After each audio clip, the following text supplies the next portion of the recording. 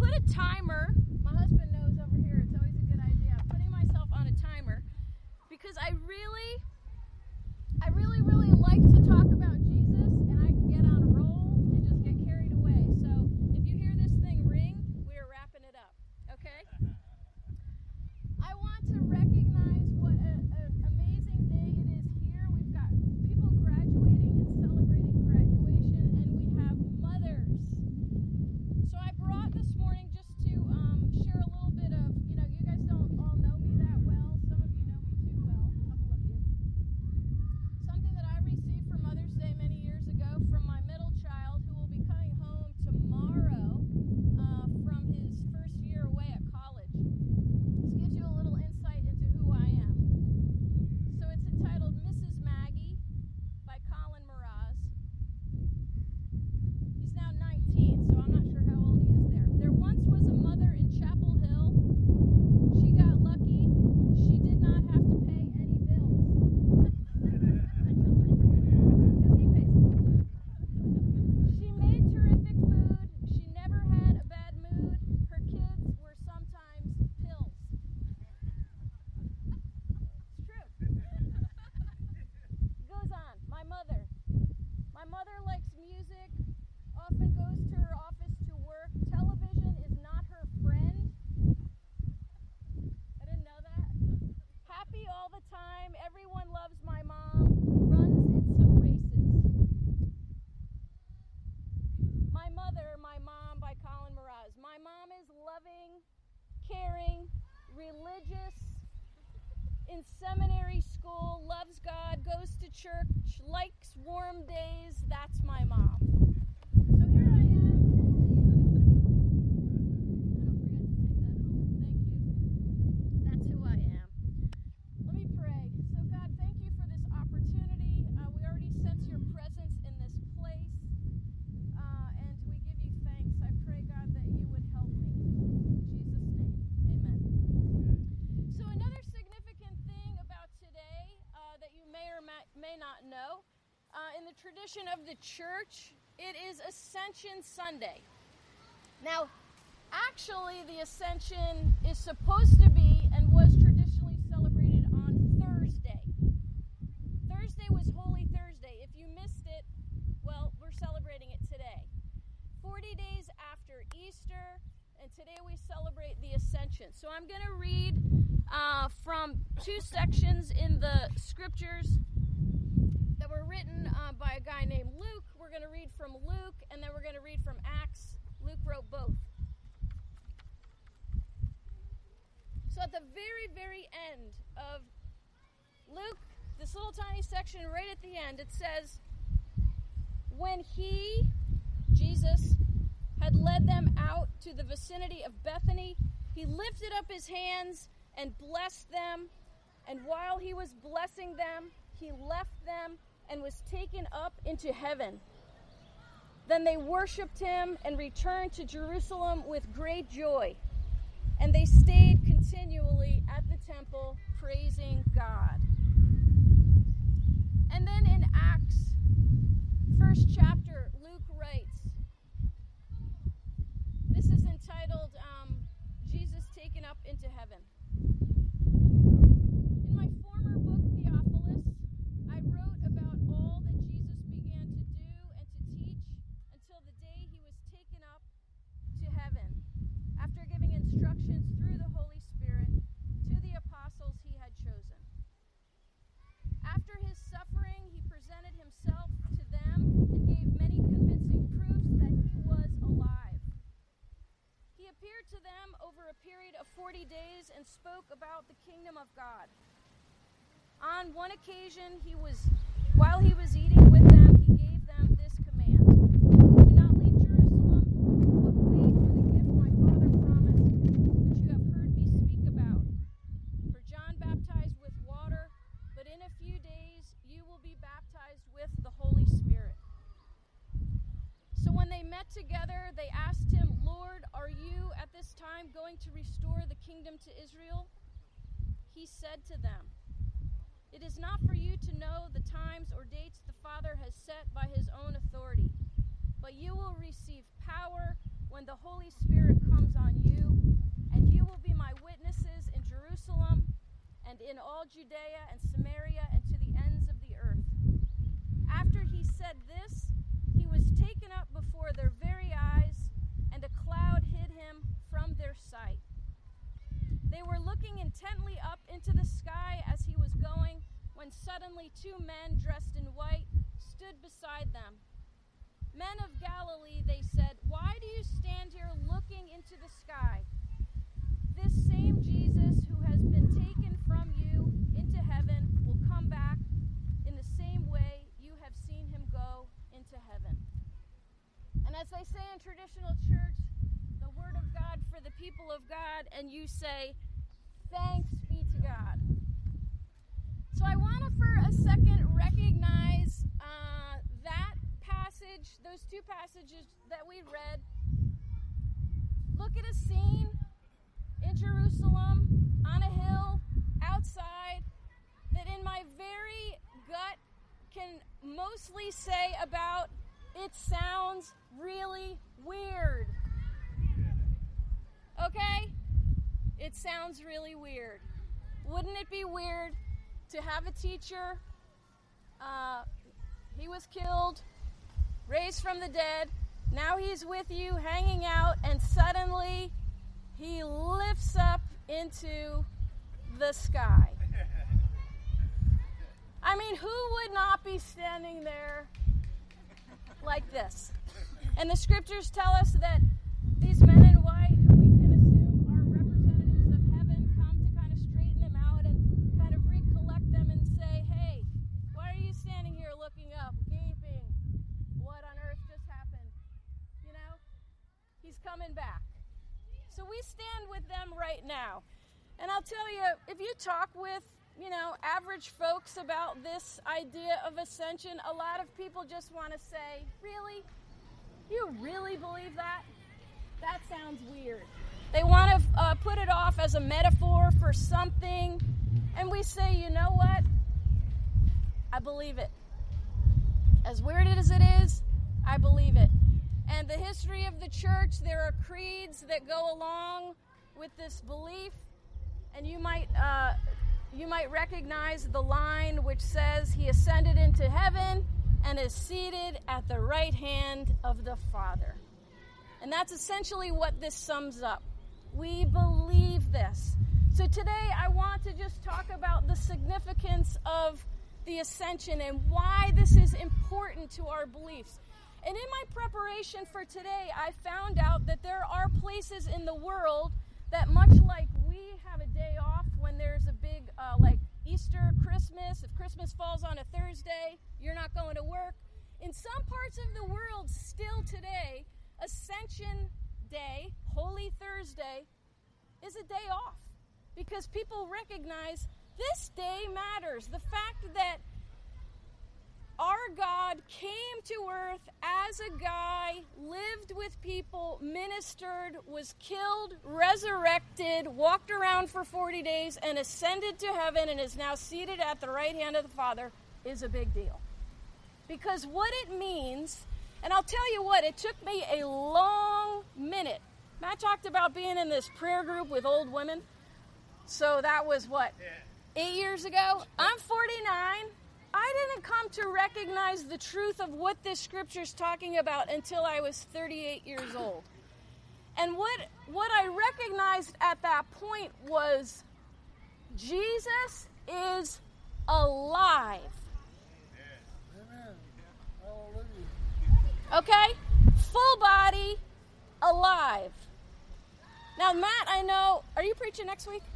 All right, well, whoever's preaching next week is going to be preaching on Pentecost. Okay? We'll be talking about how God interacts with us through the Holy Spirit. Jesus is alive. Okay? So that means that Jesus has a mouth. Right? And he's still communicating with his people. And I'll tell you what, if you become someone who thinks that Jesus is talking to you, people might think that you are nuts. Okay? We're in good company. We're all nuts together. If you're believing with me, I'm in some good company. There's a neuroscience hospital not too far from here. Okay? It's kind of funny. It's not funny. It's true. So,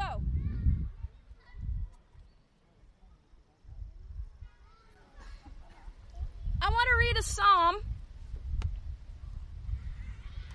And you got to bear with me because I'm a little out of practice here. I'm a little rusty. And I get really excited about this stuff because I think it's really cool. Actually, you know what? I wrote down the Message version in my notes because I thought that this really spoke well to where we're going.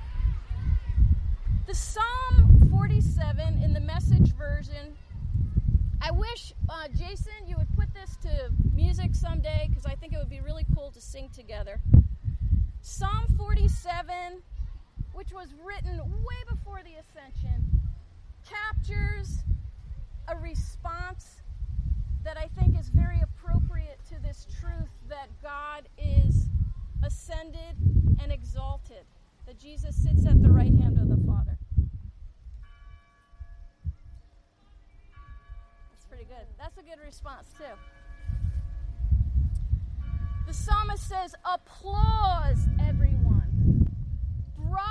Bravo, bravissimo. God Most High is stunning. Astride land and ocean, he crushes hostile people, puts nations at our feet. He sets us at the head of the line, prize-winning Jacob his favor. Loud cheers as God climbs the mountain." This is appropriate for UNC. "A ram's horn. Blast at the summit. Sing songs to God, sing out. Sing to our God, our King, sing praise. He's Lord over earth, so sing best songs to God. God is Lord of godless nations, sovereign.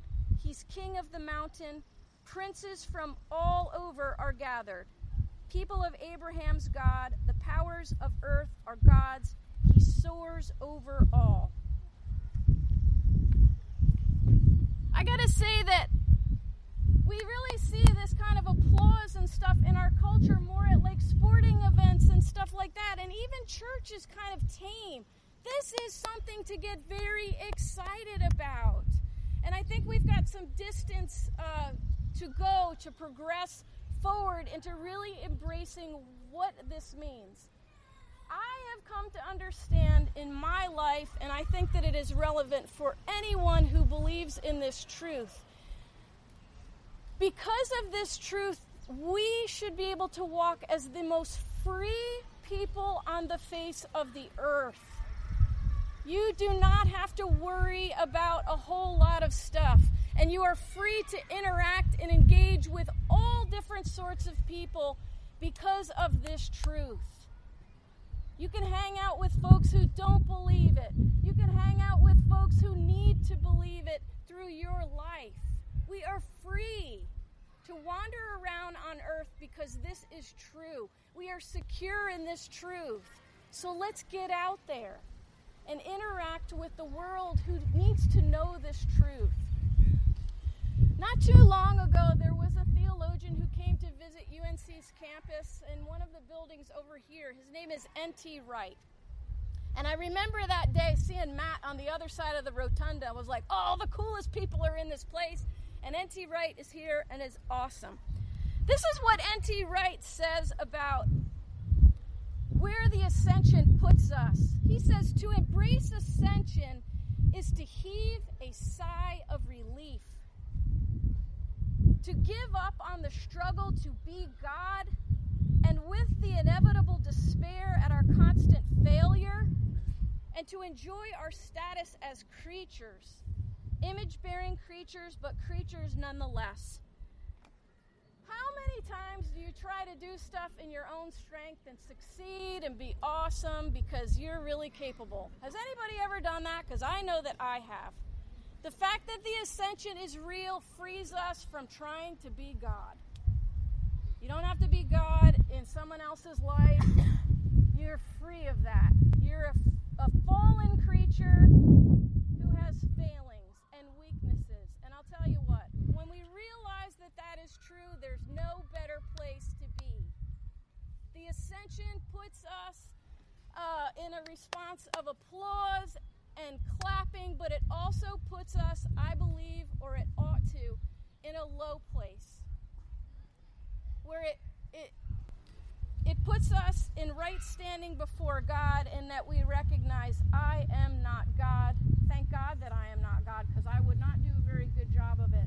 God is God, and I can get low before him and worship him and be empowered by him to do awesome things in life. Okay? Now, I mentioned the fact that Jesus is ascended and has a mouth, and that you might think that you hear from him from time to time. So very early on in my adult life of faith, when I've started to become aware of the fact that there really was something to following Jesus, and that he was alive and having some expectations in life for people, I began to sense a voice telling me to get low, like physically with my body, like get on your knees, get on your face. Okay? At that point, I was in a church.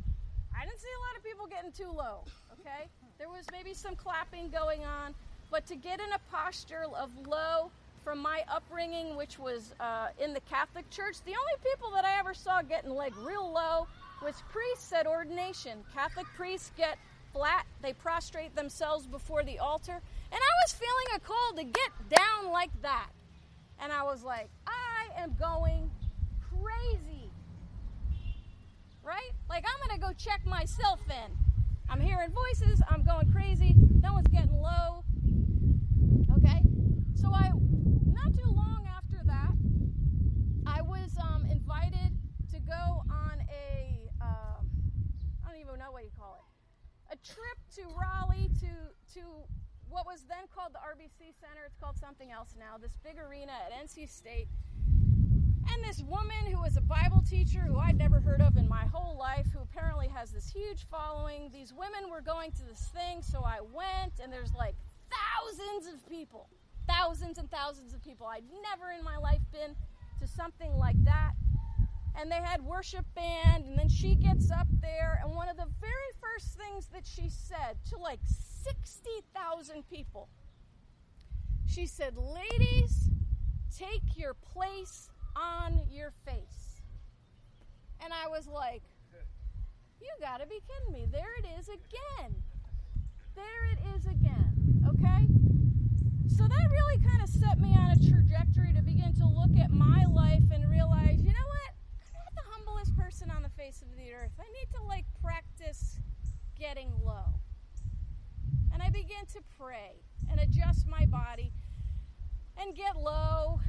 And God reworked my life. It brought me to a place like today. Now, I tell you all of this because I'm going to remind you that you ought to do the same thing.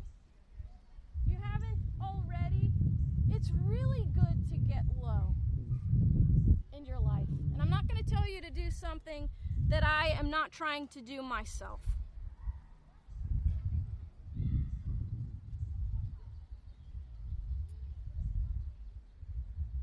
I have learned a lot in the last 6 years or so from folks that I, in my old life, would not have had a whole lot of contact with.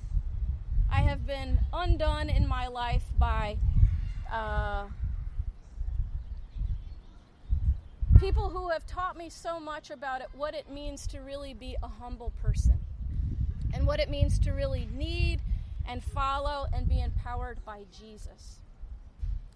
And one of the things that I began to realize was that I needed to be taught a bit by the culture around me and interact with people in a new way. So some of these folks that I recognized that I needed to learn from were my own children and their set of peers, their friends, their acquaintances, their classmates, and all this kind of stuff. Now, for anyone who's getting close to 50 years old, rap music for us is kind of like, there's a big old generation gap. Like, I don't get it. I don't understand what's going on with this whole thing. And one of the things that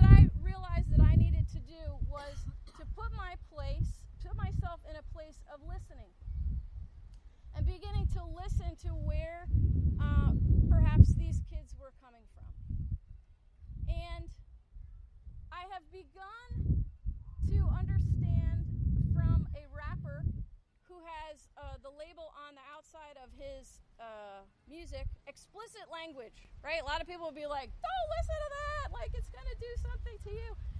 So my daughter would laugh. She's like, I can't believe, like, I come in a room and my mom is listening to Mac Miller. Like, what on earth? You're like a mom, and like, what are you doing? But what I was trying to do was to understand where these kids were coming from. So I had to put myself in a place to listen to him. So lo and behold, I start listening to Mac Miller. And if you don't know anything about him, you could probably imagine some things about his life. And he had huge success, very popular person. Lots of his lyrics in the early days, mostly about, getting high, lots of sex, parties, all this kind of stuff. It's all, it's got a great beat and everything, but I'm like, gosh, this is so attractive to these kids. They like listen to this stuff, and I don't get it. So I started to listen to it. And I began to learn something in the last year or so. I started reading articles about his life, because I noticed that there was beginning to be a change in his lyrics and the things that he was saying. So this guy who had all these like party lyrics comes out with a new CD in October, and it's called Good Morning. So I began to listen to it, and what I began to see with like my theological, spiritual eyes was this guy is having some kind of spiritual awakening. And it humbled me to remember that how often we can put people in categories and say, God might be for me, but he's certainly not going to go anywhere near a guy like that. And I was very convicted to remember that that is not true. That God cares very deeply for everyone. And as I've listened over the last several months, and I'm telling you, if you want to go ahead and listen to it, you're going to go and go, gee, like some of this stuff is really like, I don't want my kids listening to this. But if you can get underneath some of the tough exterior, there is a very gentle soul, and there's something stirring within this guy's life. Now, this is the kind of guy that gets a lot of likes when he tweets. There are kids following him. So I've begun to pray that I don't know what's going on in his life, but I've begun to pray that Jesus would really show himself to Mac. Because I've really begun to care about this guy. He's 23 years old. He has an incredible influence on our children. He's got a song out right now that's entitled Ascension. And when I first listened to it, I sent my son a text message. I'm like, man, that song Ascension is like, man. And he's like, yeah. He's like, yeah. And I have found that I've been able to connect with my boy in this music. Colin couldn't be here today. He's coming home tomorrow, but I told him that I was going to talk about Mac Miller when I talked today, and he said, Mom, I want you to record it so I can send it to him. And he said, and I think that he will listen to you, and I think he will take it personally. I don't know if that is the case, but I find his lyrics beautiful. Because out of his very broken, honest, explicit, if you look up explicit, it kind of is like, it's plain sight. Like, it's raw. He's not hiding anything. He's just being himself, okay? And a lot of people won't like his language. But if you can get through that, you will see honesty and brokenness and struggle. He apparently, I think I read a story or an article from like Rolling Stone magazine that talked about Macca's moved to Brooklyn after spending some time in LA, and it sounds like he had come to have a ridiculous drug problem, and he's gotten help. And he's doing a lot better in his life, and I follow him on Twitter, and he's in Europe now, and I follow his tweets, and he's in Paris, and he's in Dublin, and I'm like, yay! I'm cheering for him over here.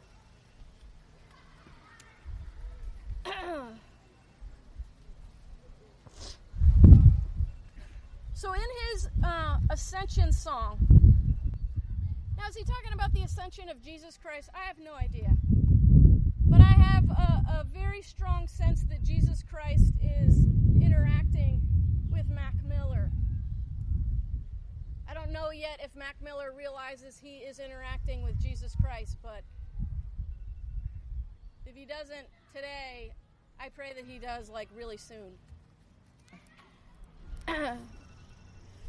So in the, there's this thing in rap music, I guess, you know, like I know something about it. I'm almost 50 years old, called The Hook. It's The Hook. Okay? In The Hook, he says, there's two. I wish I could rap.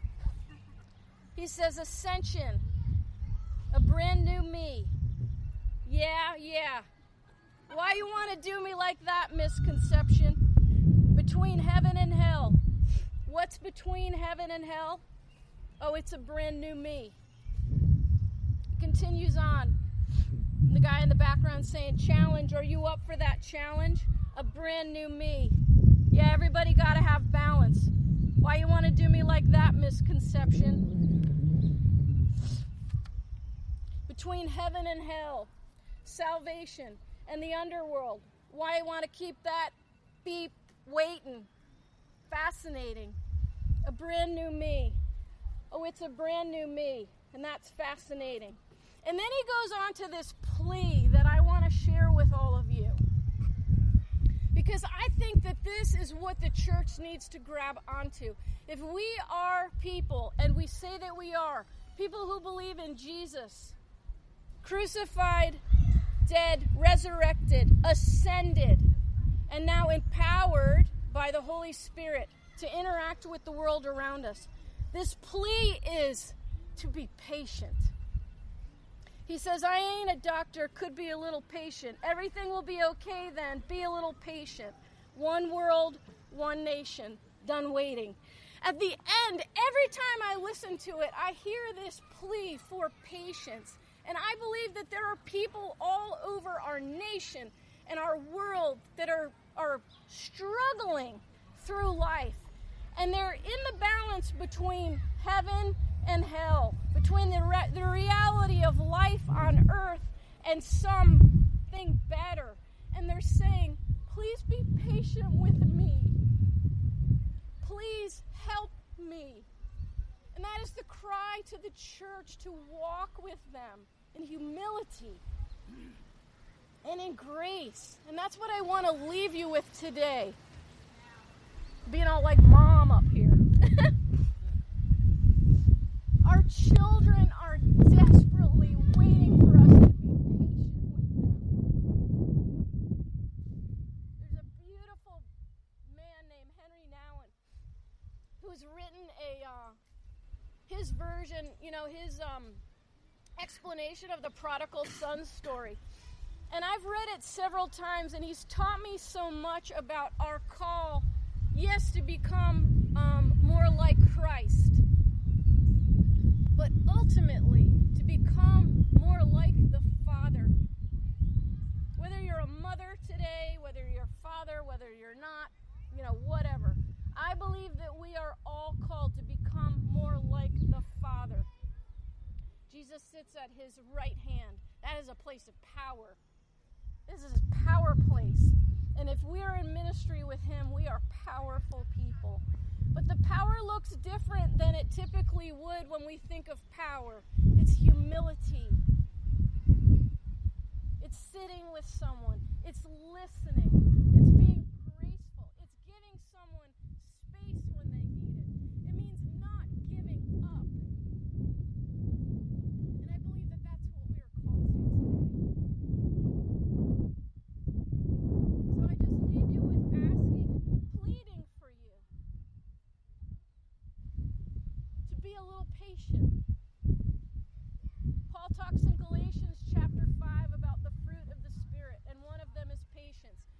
think with humility comes all of those things.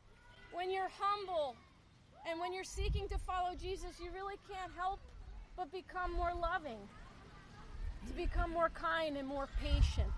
And the world is desperately waiting for that from us. So I bless you all, and I thank you for listening to me and bearing and being patient with me. I love this church. I love the church. And I think that the world is just, dying to really know what we hold to be true. We have to be a little more patient. Amen. Thank you.